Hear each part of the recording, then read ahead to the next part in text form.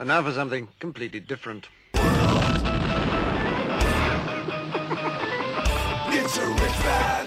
Forget everything you've been told by others before. Get ready for the real deal, the full story. Real talk about money, markets, life. Now, it's The Real Investment Show with Lance Roberts, presented by RIA Advisors. And good morning and welcome to the show today. It's, of course, February the 1st. That's right, January behind us and brand new month in front of us. And it's, it's a shorter month. It's only 28 days, right? It's not leap year, right? No, okay, just 28 days. See, not trying to drag things out. I know now you're checking, right? So, by the way, interesting news today, right? This day in history, I think it was 1945, if I'm not mistaken. Nope, just 28 days? Yeah, see, there we go. Good. So, today was the day that RCA released the first 45 RPM. Really? Yes. Now, do people know what those are? No, I was going to say that if you show do you remember those little clips you used to have that you have to put? So if you don't know what a 45 record is back in the day, right after Stone Tablets, right? So I think Graham had just died at this point. So anyway, but no, so RCA releases this 45 record, and one of their commercials is that you can store 150 hours of music within 1 foot of shelf space. Wow. Right? Because these are small little 45, 45 records. Mm-hmm. And of course, you had to either have the adapter on your record player, or you had to have these little clips. And I actually saw these clips on eBay or somewhere the other day. I can't remember where it was. Yeah. But they said, ask your kids what these are. And if you didn't grow up by the time that you were buying 45 records, and of course, they gave you one good song. I remember one of my first 45s was Barracuda. And by heart. By heart, yes. And when you flipped it over, it was some random song that they did that you don't even know what it was. Something else from Dreamboat Annie or something. Exactly, right. So you got one good song, and then you got the B-side, right? But anyway, today was the first time that RCA released 45. So wow. Interesting day in February. Do you still have any 45s? No, unfortunately, I wish I did. LPs are making a big comeback now. I know. So it's kind of interesting. Now all these people are kind of going back to wanting to listen to the old vinyl because the reasoning is, and you always have to go with this. Why do you like LPs? Why are LPs making a comeback? Because the sound is richer. It is. Of course, you get a pair of big speakers. Yep. And a tube type amplifier. Correct. Yeah. And the sound is richer, or it's just louder. One of the two. You can either play digital music off your phone, or you have these big, giant 6 foot. But at our age, who can tell? I know, right? If you have a couple of 12-inch subs, and you're good. Yes, the music will sound a lot richer. We were in Best Buy over the weekend. Yes. A whole array of turntables that I was drooling over. Oh, I know. Yeah. I know. One of the neat kind of companies that makes receivers now is a company called Macintosh. Yes. And they actually have these, receivers that are clear. They are clear cased with the tubes inside that they light up and all this. But it's very cool. Yeah, but it's very cool and very expensive, by the way. I mean, you cheap. better be the top 1% of income earners to own a Macintosh. They may cost more now relatively than they did back then. Yeah, but they are quite. Yeah, I agree with you, right? It's like, it's like someday when I grow up. But you're going to shell out. It's basically a Macintosh receiver will run you the price of a Volkswagen, pretty much. I mean, they kind of get in the same ballpark. Anyway, stuff to get into the show today. Obviously, first day of January now. Since 1959, when there has been a trifecta of disappointment. In other words, the Santa Claus rally fails, the first 5 days of January fails, and of course the month of January fails. The markets have been down for the year about 9% on average, with the exception of 2014, which now, why was 2014 different? Well, coming out of 2013, and again, this was really in 2012, but we had a slowdown in manufacturing, but the Fed was doing a tremendous amount of liquidity at that point in 2014. Had done Operation Twist, and then over fears of the kind of fiscal debt package that we did back in 2011, there was this concern about the fiscal cliff in 2013. So Ben Bernanke was injecting a lot of liquidity into the markets to hedge off this, what they call the fiscal cliff in terms of the financial debt and government. So that was really kind of what bailed out the markets in 2014 more than anything else. But outside of that one event year, every year that you've had the trifecta of negativity, and we talked a little about this yesterday, so goes January, so goes the year. But when you've had the trifecta of a disappointing Santa Claus rally, now we did get a Santa Claus rally in the last week of December, but that failed in the first 5 days of January. So that was a negated Santa Claus rally, because the Santa Claus rally goes last week of December, first week of January. First 5 days of January failed, and then also the month failed. So now, despite saying that, and looking forward, we had a great day in the markets yesterday. Markets kind of started out a little bit weak in the morning, but they gained steam all afternoon, and that's actually a very positive sign. Two things occurred yesterday. Started out weak, finished the day at highs for the day. So that's a very good indication for some follow-through activity here in the short term. Most importantly, very clear buy signal now triggered on our money flow indicator. Overbought conditions are not there yet, so we still have some room to go here. But again, as we kind of keep a watch on this, we're about to run into some pretty tough overhead resistance. We've got the 20-day sitting below the 50-day moving average, and there's a cluster of that resistance, and also these lows kind of going back to now. We're now about to challenge those lows from December. So we've now got a good bit of overhead resistance the markets are going to run in here in the next day or so. After the bell today, there's some big earnings coming out. We've got Google, AMD. So there's going to be some big movers after the bell today. We're right in the midst of earnings season. So far companies are beating estimates, but they are also guiding down, and they're not beating by nearly as much as we've seen previously. And this is what we've discussed before. This is going to lead to a downward revision in earnings estimates for the rest of this year. Again, this is how we play the beat the estimate game. So once we get this report, we'll start to see forward estimates begin to come down rather sharply, so that companies can beat those estimates when we get into the second quarter, third quarter, fourth quarter this year. But those estimates are going to come down, particularly as we get slower rates of economic growth throughout the year. But that's for later. For right now, good news, and we've talked about this over the last few days. The good news here is that we are getting this rally that we needed. Markets had gotten very, very oversold, over the last couple of weeks. I mean, it was a pretty brutal January, especially outside of the top 5-10 stocks of the markets. Those really of what supported the market was the Apple, the Microsoft, the Googles. Those really held up much better than other big areas of the markets, and particularly in the tech sector, really took a pounding in December and January. But markets got very oversold here, so this rally now back, not surprising. And again, we'll see how far this goes, but again, as we get into February tends to be one of the weaker months of the year. But given the weakness that we had in January, I suspect that February will perform a little bit better this year, even though it may not be exhilarating. But we may likely see some better performance in February given the beating that we had here over the last month.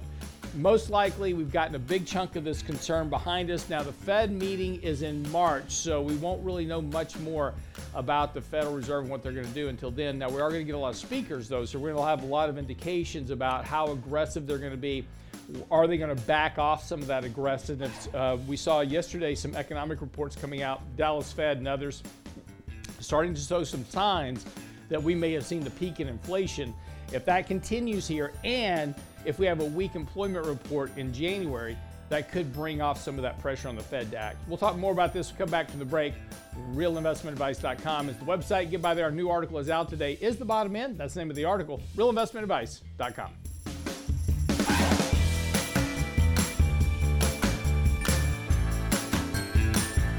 Get daily investment news you can use, delivered at the speed of the internet at realinvestmentadvice.com. Are you leaving thousands in Social Security money on the table? Prepare to properly claim your Social Security at our next virtual Lunch and Learn. What boomers need to know about Social Security. Your claiming choices now can affect your loved ones later. Join Richard Rosso and Danny Ratliff for our next RIA Advisors virtual Lunch and Learn, Thursday, February 10th at noon. What boomers need to know know about Social Security. Register now at realinvestmentadvice.com. Realinvestmentadvice.com. The Real Investment Show.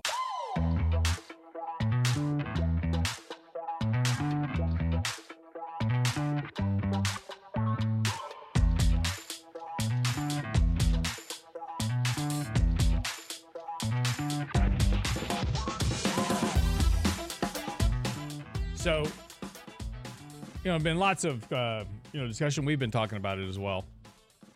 And one of kind of the underlying discussions that we've had is whether or not the Fed will be as aggressive as, headlines suggest, right? A lot of Fed speakers have been coming out talking about, hey, we're going to hike rates. We're going to do it aggressively. We're going to tighten QE. We're going to hike rates as soon as March.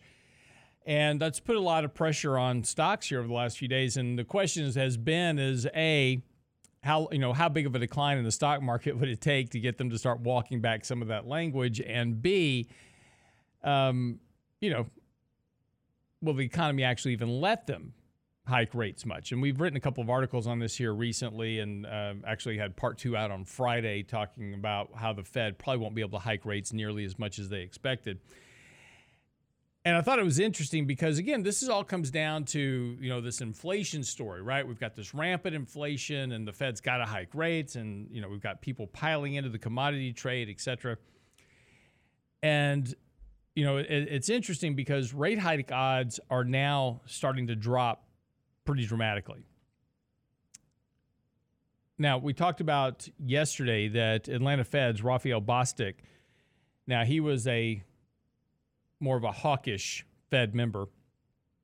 And he sparked a fresh round of fears that really kind of catalyzed a lot of the overnight weakness that we had seen in the markets coming into Monday. Now that evaporated pretty quickly because he started backing off of that language.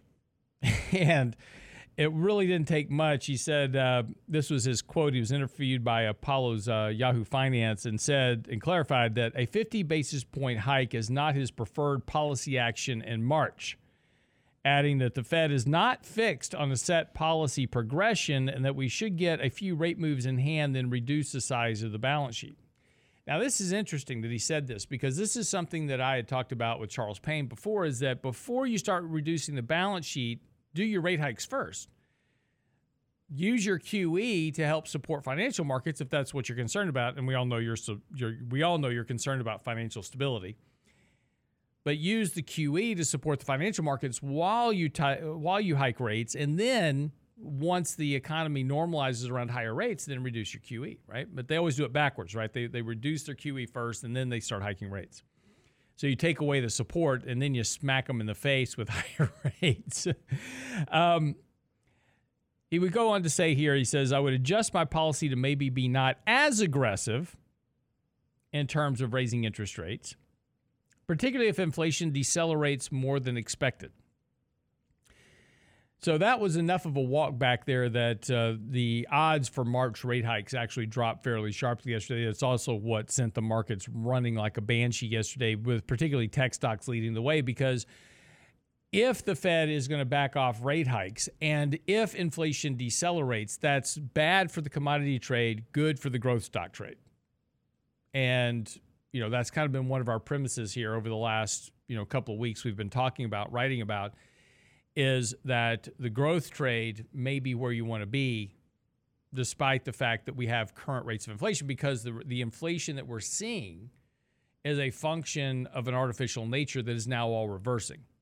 Now, this is all contingent upon the government not passing another spending bill, right? So, interestingly enough, Joe Biden had a meeting with all the governors yesterday, talking about this, his quote unquote, we're going to be sending you a hell of a lot of money, talking about the infrastructure bill. So the infrastructure bill that was passed now was funded, and they're going to be sending that money to states to start building up, roads, bridges, all these type of things that are supposedly infrastructure. Now, the problem with it is only about 10% of the spending actually goes to infrastructure. The rest of it is for a lot of other purposes that really don't create economic activity to a great degree. So two things occur with infrastructure, and everybody gets all excited about this. Is like, yay, we're going to inject some more money into the economy. This will make the economy stronger.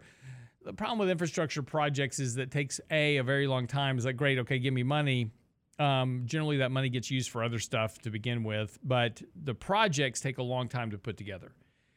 And by the time you get the project funded and then figure out what you're going to spend it on, and then you kind of get everything together and make the plans for whatever infrastructure we're going to build a new bridge, so we got to get an architect and we got to do all these other things, right? By the time you do all that, it takes a while to get a project off the ground, and then it takes time to build it. So the input into the economy, when you talk about an economy that's a $29 trillion economy, right? Or sorry, that's the debt. We're talking about a $20 trillion economy. Throwing another trillion at it over the course of a few years, it doesn't make that big of an impact, right? You're not going to get a surge of economic growth and activity out of $1 trillion spread out over a few years. So, we all get excited about these spending bills and we're going to build back we're going to build back better.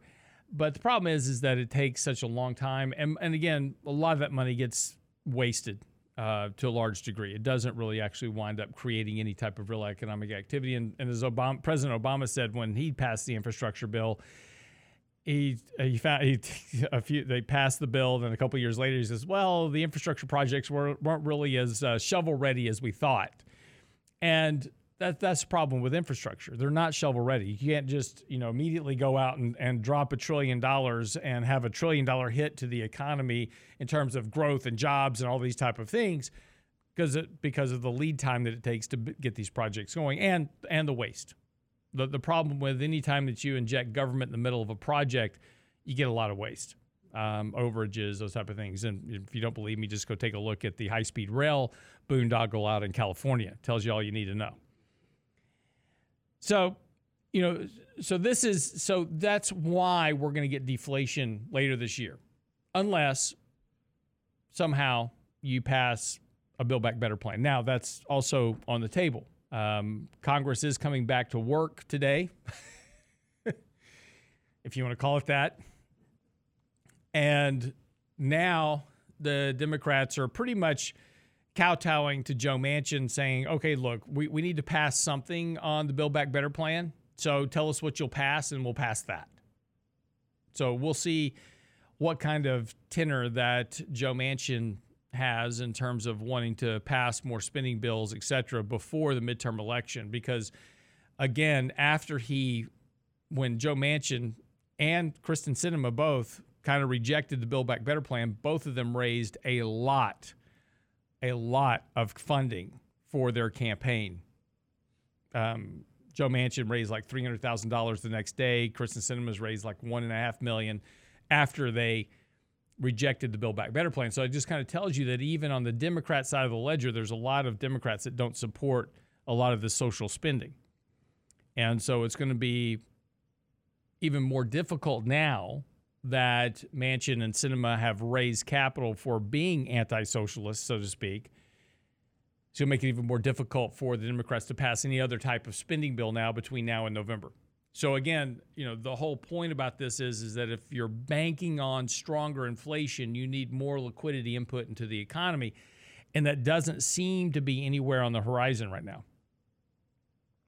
So that's going to leave the markets pretty much, at the mercy of inflation and interest rates and QE. So in other words, the Fed. So, and that's really just, and really, this is just kind of where we are at the moment. As we look forward, with liquidity coming out of the system, inflation is going to peak. It is going to start to decelerate. If it decelerates faster than expected, which is possible, given that the Atlanta Fed is now poking the bear with a 0.1% growth rate for the first quarter of this year in terms of GDP. One of the big drivers of the growth versus inflation trade is going to be the labor report when it comes out for January.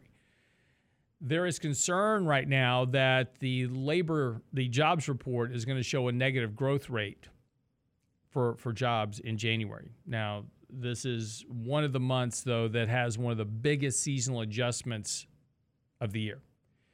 So there'll be a lot of debate over over the veracity of the employment report. But if the headline report comes out and shows a loss of 100,000 jobs in January, as an example, that's going to really start to concern the Fed in terms of being more aggressive on monetary policy. And again, if they begin to back off monetary policy in terms of hiking rates and reducing QE, that's going to be better for growth stocks than for the inflation stocks. So this is one of the reasons that we've been talking about lately about taking some profits out of the reflation trade, out of energy and those type of stocks. And, right now, just kind of holding cash, but, it's looking more likely that growth trade may be back and more of an important form as we go forward. Because again, what if we do get into this environment where we're looking at slower rates of economic growth, slower rates of inflation, then you're going to be looking for companies to invest in that can generate growth and profits in that type of environment. And that's pretty much your major tech companies, and as evidenced by the recent reports from Apple and from Microsoft in general. So one of the other things, and we'll come back and talk some more about this after the break, is what to be expecting economically as we go out for the rest of this year as well. Again, there's a lot of hope that we're going to see strong economic growth, but there's also the concern, as I was just saying, because of lack of liquidity, because we pull forward consumption, et cetera. What does that kind of look like in terms of economic growth? And again, one of the reasons why we could see, and again, if January is any indication of this, why we could see a more troubling year this year in terms of financial markets than what we've been used to as of late. Be right back after the break.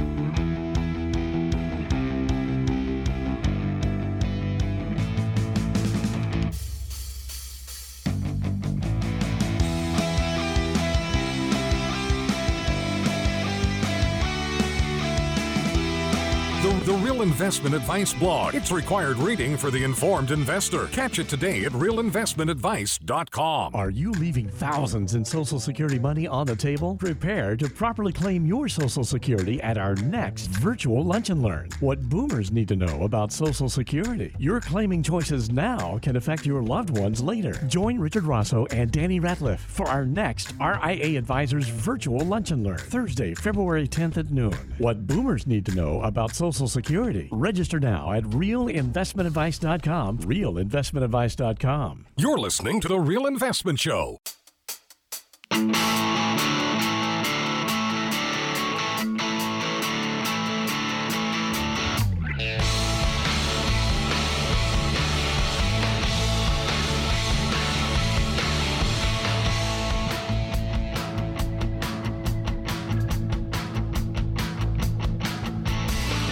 So as I said just before the break, lack of infrastructure, lack of spending. And again, we're going to have infrastructure spending, right? But the problem is that it's not really infrastructure. It's all going to other stuff. And ultimately, what we're talking about here is slower economic growth as we go forward. And there's a lot of reasons to expect that. First of all, when you pull forward as much consumption as we did in 2020, 2021, because of all, $1,400 checks to households, $900 checks, $1,400 checks, child tax credits, unemployment benefits, you name it. We pull forward a lot of consumption, right? So that created a lot of economic growth, but it's not sustainable because, again, what you need for sustainable economic growth is people producing, and you need everybody at work producing materials, and manufacturing is much better for that than services. Low wage paying services don't really promote a lot of economic growth. But this is really kind of the gist of the article that we wrote yesterday about the hard asset trade. A lot of people right now chasing hard assets and commodities, and it's interesting when we talk about this because again, right now we're talking about natural gas futures, right? They're surging at the moment because of expectations we're going to have this massive Arctic chill, and it's going to potentially threaten the power grids again, kind of like we saw back in 2020 when we were all shut down in our house. Or sorry, in 2021 we're all shut down in our house, and we're all freezing to death, and and there's no power, right? We're all out in our cars charging our phones. I don't have that problem now. I bought a generator, so. Oh yeah. So now I'm not actually. Now I'm like rooting for it. Come on, let's see this thing work, right? Shut it down. There's 3 of us. Boom, boom, boom. 1, 2, 3. It's like generator row. Exactly. Yeah, just every once in a while, I randomly just go outside in the garage and just throw all the breakers just to let it work. Testing. I'm teasing. But and again, and so you're seeing oil prices up, and the headline, $90 oil is on the beginning. Yeah, be careful with this stuff because again, this is media headlines, and they, these headlines are to get you to do clickbait, and they typically, are based on something that happened recently, and they begin to extrapolate this all out into this is going to be the way it is forever. And that's really just not the case, because when you start talking about,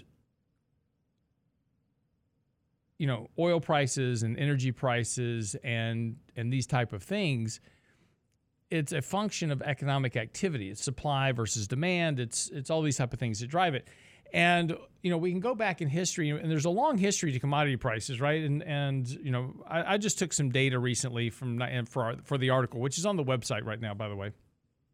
I just looked at commodity prices since 1980, right? So yes, just prior to 1980, right, we had the big oil spike, and that was driven by the oil embargo and all of the things that were going on. This massive oil spike, and after that oil spike, of course, things started to return to normal. And, at the time back in the late 70s when we were having this oil embargo, everybody thought that this was going to be the new paradigm, right? This is going to be the way it was forever.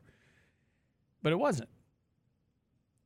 The economy began to slow down, inflation began to fall, oil prices came back down to earth, and commodity prices then fell from 1979 all the way through 2001 because production was rising and demand was falling because we were getting slower rates of economic growth. And so, as you saw, as a consequence of that is depreciating oil prices. And despite the fact that back in the 70s we were talking about equivalent rates of oil prices to today, like $150 a barrel, in 2000 oil prices were about $20 a barrel, and we were worried about oil prices going to 10.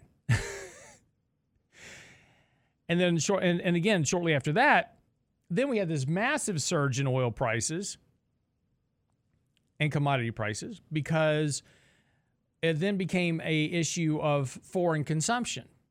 China was accumulating all the commodities, and so commodity prices started to rise, and we were getting to peak oil production. We were going to run out of oil by 2008. And you remember the headlines back then. It was like, oh, peak oil, we're all out of oil. We're all going to die now because we can't get any more oil. And then we had the fracking miracle. And we discovered fracking, and all of a sudden we had supply coming out our wazoo, which is a technical term. So now we've got just a load of oil coming out from everywhere. And the peak oil becomes peak glut, and oil prices and commodity prices collapsed along with the global kind of economic collapse during the financial crisis. Now, then, following that, we had another big rally in oil prices as we got into, more QE and started, really chasing oil prices, fracking companies, these type of things. And of course, demand was picking up post-financial crisis now. So now the economy is kind of getting back on track. We're starting to see some return of inflation. So yeah, oil prices go up with that. But shortly after that peak, 2011, 2012, we get into a manufacturing recession. The economy starts slowing down. Oil prices begin to decline. And look, we can just go through this whole cycle, right? Oil prices ebb and flow with the economy and inflationary expectations. And while there's a lot of inflationary expectations right now, those inflationary expectations and economic growth were all a function of artificial liquidity. That is now going to reverse. So the whole point of the article is that we regularly see these kind of booms and busts in these types of assets, but unlike stocks, these things tend to bust a lot and fairly regularly. So you want to be careful. I'm not saying that they're going to bust tomorrow, go sell all your hard assets. I'm not saying that at all. I'm just saying just understand there's a dynamic to all of this that is very important. And the biggest one is really simply just to watch M2, which is the money supply, because, again, that's that inflationary impulse. And when you have increases in money supply, you obviously get an increase in commodity prices because of the inflationary impulse. Well, money supply is reversing, and sharply. It's about a 9-month lead time to all that. The other side of that is also to make sure and watch the dollar. We're on a real potential here for the dollar to break out for a variety of reasons this year. If that's the case, a stronger dollar makes commodities more expensive because we trade commodities in dollars everywhere in the world. That makes commodities more expensive for our foreign partners. Also suggests that emerging markets are going to have much more difficulty as well because of a stronger dollar. So those are really the two things to watch. If you're long the hard asset trade, you need to pay attention to the dollar, pay attention to money supply and economic growth. Those are really the things that are going to dictate the outcome of that commodity trade. And if you're, and we talked about this, previously, but this is a whole kind of juxt of the article, is that if you're banking your entire portfolio on an inflation trade, be careful. If we begin to get a deflationary impulse into the economy, or I shouldn't say deflationary because that would imply, negative rates of inflation. If we had a disinflationary impulse in the economy, that's going to bode better. I'll spit that out for, as I said earlier, companies that can grow earnings in a slower inflationary, slower economic growth rate environment. So that's the thing to think about. That article's on the website now. realinvestmentadvice.com. It's called The Hard Asset Trade. Is it a trap in the making? Because I've seen this numerous times repeatedly, and we've had these conversations on multiple occasions that, we watch individuals get trapped on these trading ideas, and they're winning, right? So you're making all this money. It's great. And you're buying all these stocks and you're doing fantastic. And the problem with the commodity hard asset trade is that when it breaks very quickly. You don't get a lot of notice. It's in if we go back to our chart, you can see it. It's a function of just kind of booms and busts. There's not really much in between for commodities and hard assets. So just something to be, I just want you to be careful of it. And, if you're very long that trade, and you're betting on this inflationary impulse that's we're going to go back to the 70s, there's really not much of an indication that that's going to happen. Back in the 70s, you have to remember that we were a manufacturing-based economy. We were growing at 8-9% economic growth rates. So that's why you had higher rates of inflation, and then you laid on the oil embargo on top of it, and then you just got a spike in inflation rates. So, but you already had much stronger rates of inflation back in the 70s because you had very strong economic growth. You don't have that today. And that's the big difference. We have a deflationary economy because of the debt, because of demographics. Those are the things that are going to continue to weigh on the economy as we go forward. Okay, come back from the break. Of course, the question is kind of the big issue, of course, is the bottom end. That's really where we are. So we'll kind of come back. We'll look at a couple of charts on our SimpleVisor website and kind of go through a couple of markets here and just talk about, is the bottom end and what potentially to do now with your money. Be right back.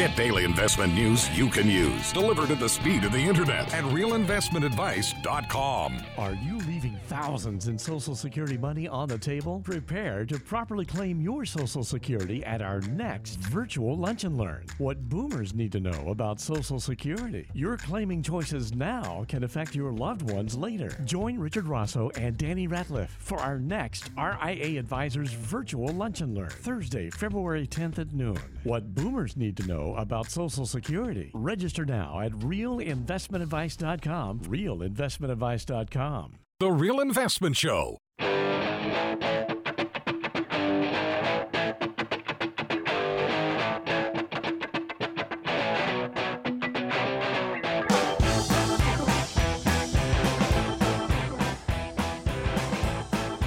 What was that? You know, just some of the stuff that I see come across the television. So if you're in your car driving, please keep your eye on the road and don't try to look at your phone. But if you ever watch our live stream, which you can get on our website, of course, we stream daily live to YouTube for you. So you can share in all of the charts and graphics that we share. But I will always explain them to you just in case. I will give you a visual image just in case you are in your car driving. We're not going to leave you out. Don't worry. But we have 3 monitors in our studio, and just sometimes the stuff that comes up on some of these news channels is just I just want to just go. Just mind-boggling. I'm out. So the latest one is Governor Newsom is now going to give inmates on death row. He's going to move inmates off of death row into better facilities and give them amenities. Amenities, because they need a better life. What's left of it? Because, well, no, he won't sign a death warrant. He really? Even though they passed in California two laws about death row. One was to expedite the process of once you are indicted, convicted, and sentenced to death, to expedite that process to get you kind of moving along towards the end a little faster. And, of course, the other was the actual ability to provide the death sentence in California. Well, Governor Newsom won't sign an order for the death sentence. It says it's against his conscience as governor.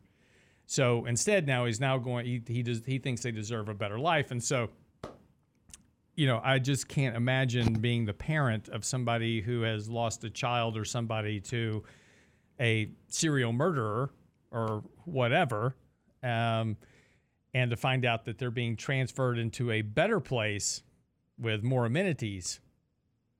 That's got to be tough on the parent. That's what I'm saying. That's why I'm sitting there going, what? I'm out. This is getting ridiculous. And, you know, that's the other thing. If you're moving from California to Texas, welcome, love you, glad you're here. You know, Brent, what is the state slogan? Yeah, let's do it this way. Okay. Multiple choice. State slogan of Texas. Don't tread on me. Come and take it, or friendship. It's friendship. It is friendship. Yes. No, most people don't know that. Yeah. But it's true. I mean, drive friendly. Yeah. All that stuff. Just stay out of the left lane. Yeah. The left lane is for 90 and above.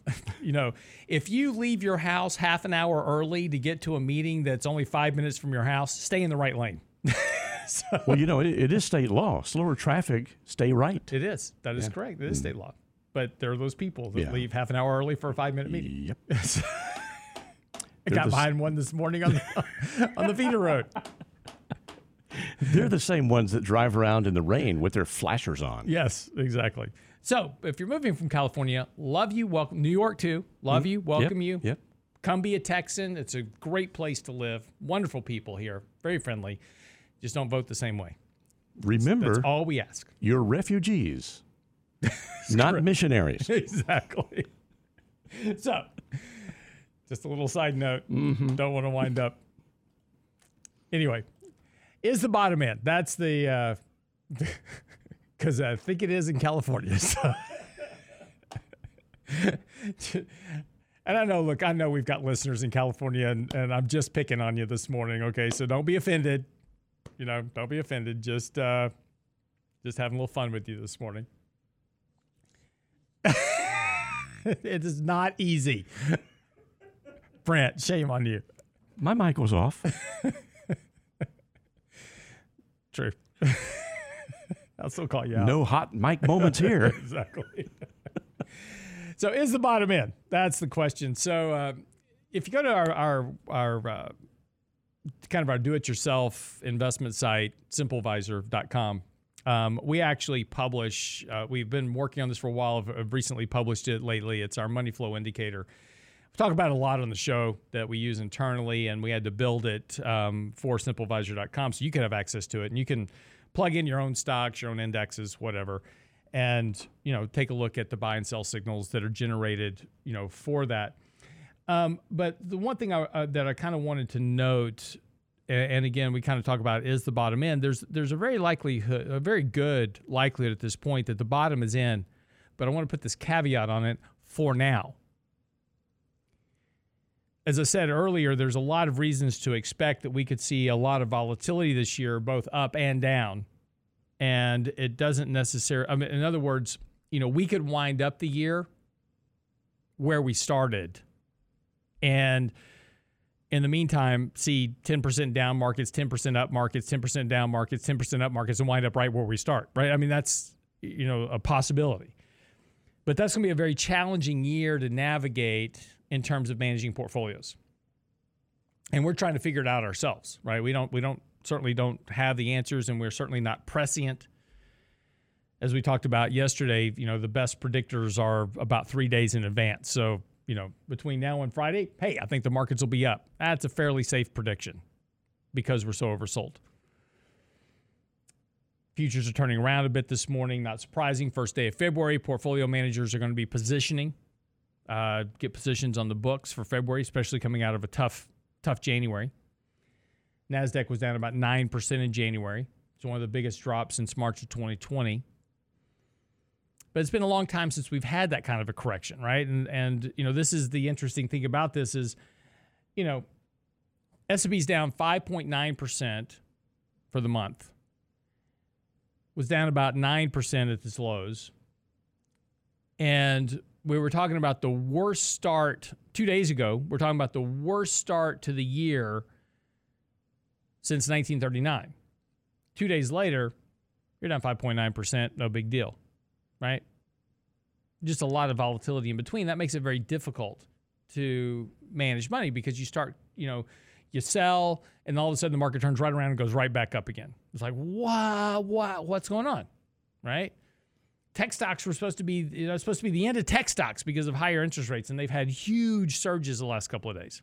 But this is where our money flow index kind of helps solve some of that problem, because when markets get extremely oversold, now, and again, this isn't an absolutely perfect indicator. There's a little bit of interpretation that we have to apply to the index, but the raw signals are there in terms of buying and selling, but sometimes they can give you a bad signal every now and then. That's just the way it is with all technical indicators. And sometimes we, ignore the signals if the signals are kind of in the middle of the range, because that's where you get bad signals. You'll get a short-term little sell, then a buy right behind it, and kind of get whipsawed, which happens. But when those signals get to extremes, either really overbought or really oversold, as we are at now, the signals tend to be a lot better. And, as we can see here, just a couple of days ago, we triggered this buy signal, and it's been a very good buy signal for the last couple of days. And this really kind of goes with any index that we run. Ultimately, if we take a look at the Qs as an example, it's kind of the same idea. Triggered this buy signal about 2 days ago and have had a very strong rally ever since. And this is the kind of indicator that we're looking for, is when we're looking for these rallies in order to try to keep from making, bigger mistakes, is to allow these oversold conditions to work for you. So now the question is that the bottom, right? Did we just see the bottom? Now, if we look back in, previous history of the last year, the answer would be yes. That was the bottom. But the difference over the last year is that we had a Fed that was doing $120 billion in QE every month, and interest rates were stuck at zero. Now, you don't have that. Or I should say you have it, but it's being reduced and reversed. At least for the now, that's the view going forward. So if we assume that the Fed is going to wind down QE to zero, that's going to be less financial support for markets. If they do start hiking interest rates, that's going to slow economic growth, earnings, and potentially cause more turmoil for the markets.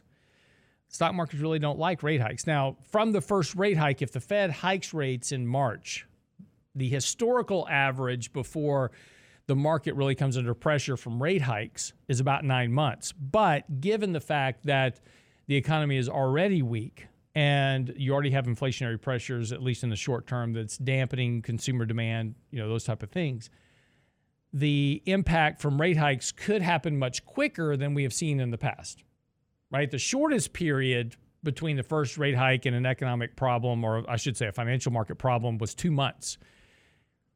I was back in the 60s. But again, it can happen faster than that. 9 months is the average, which means that obviously sometimes it happens sooner, sometimes it happens later.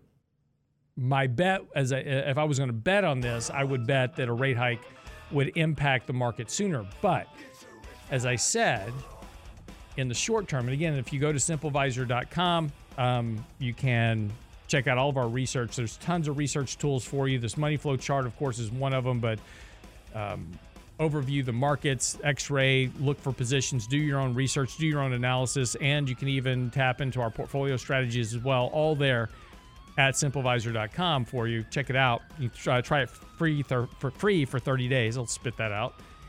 But just be careful here. Yes, the bottom is in short term. Sustainability right now is going to be the next question, and we're going to need a few more days to figure that out. But don't panic here. But if you didn't like the sell-off, use this rally to reduce risk a bit, rebalance your portfolios, kind of get yourself in a little bit safer position until we can kind of figure out where we're headed to next. I'm Real Science Roberts. That wraps up the show for the day. RealInvestmentAdvice.com. See you back here tomorrow. It's a rich man's world.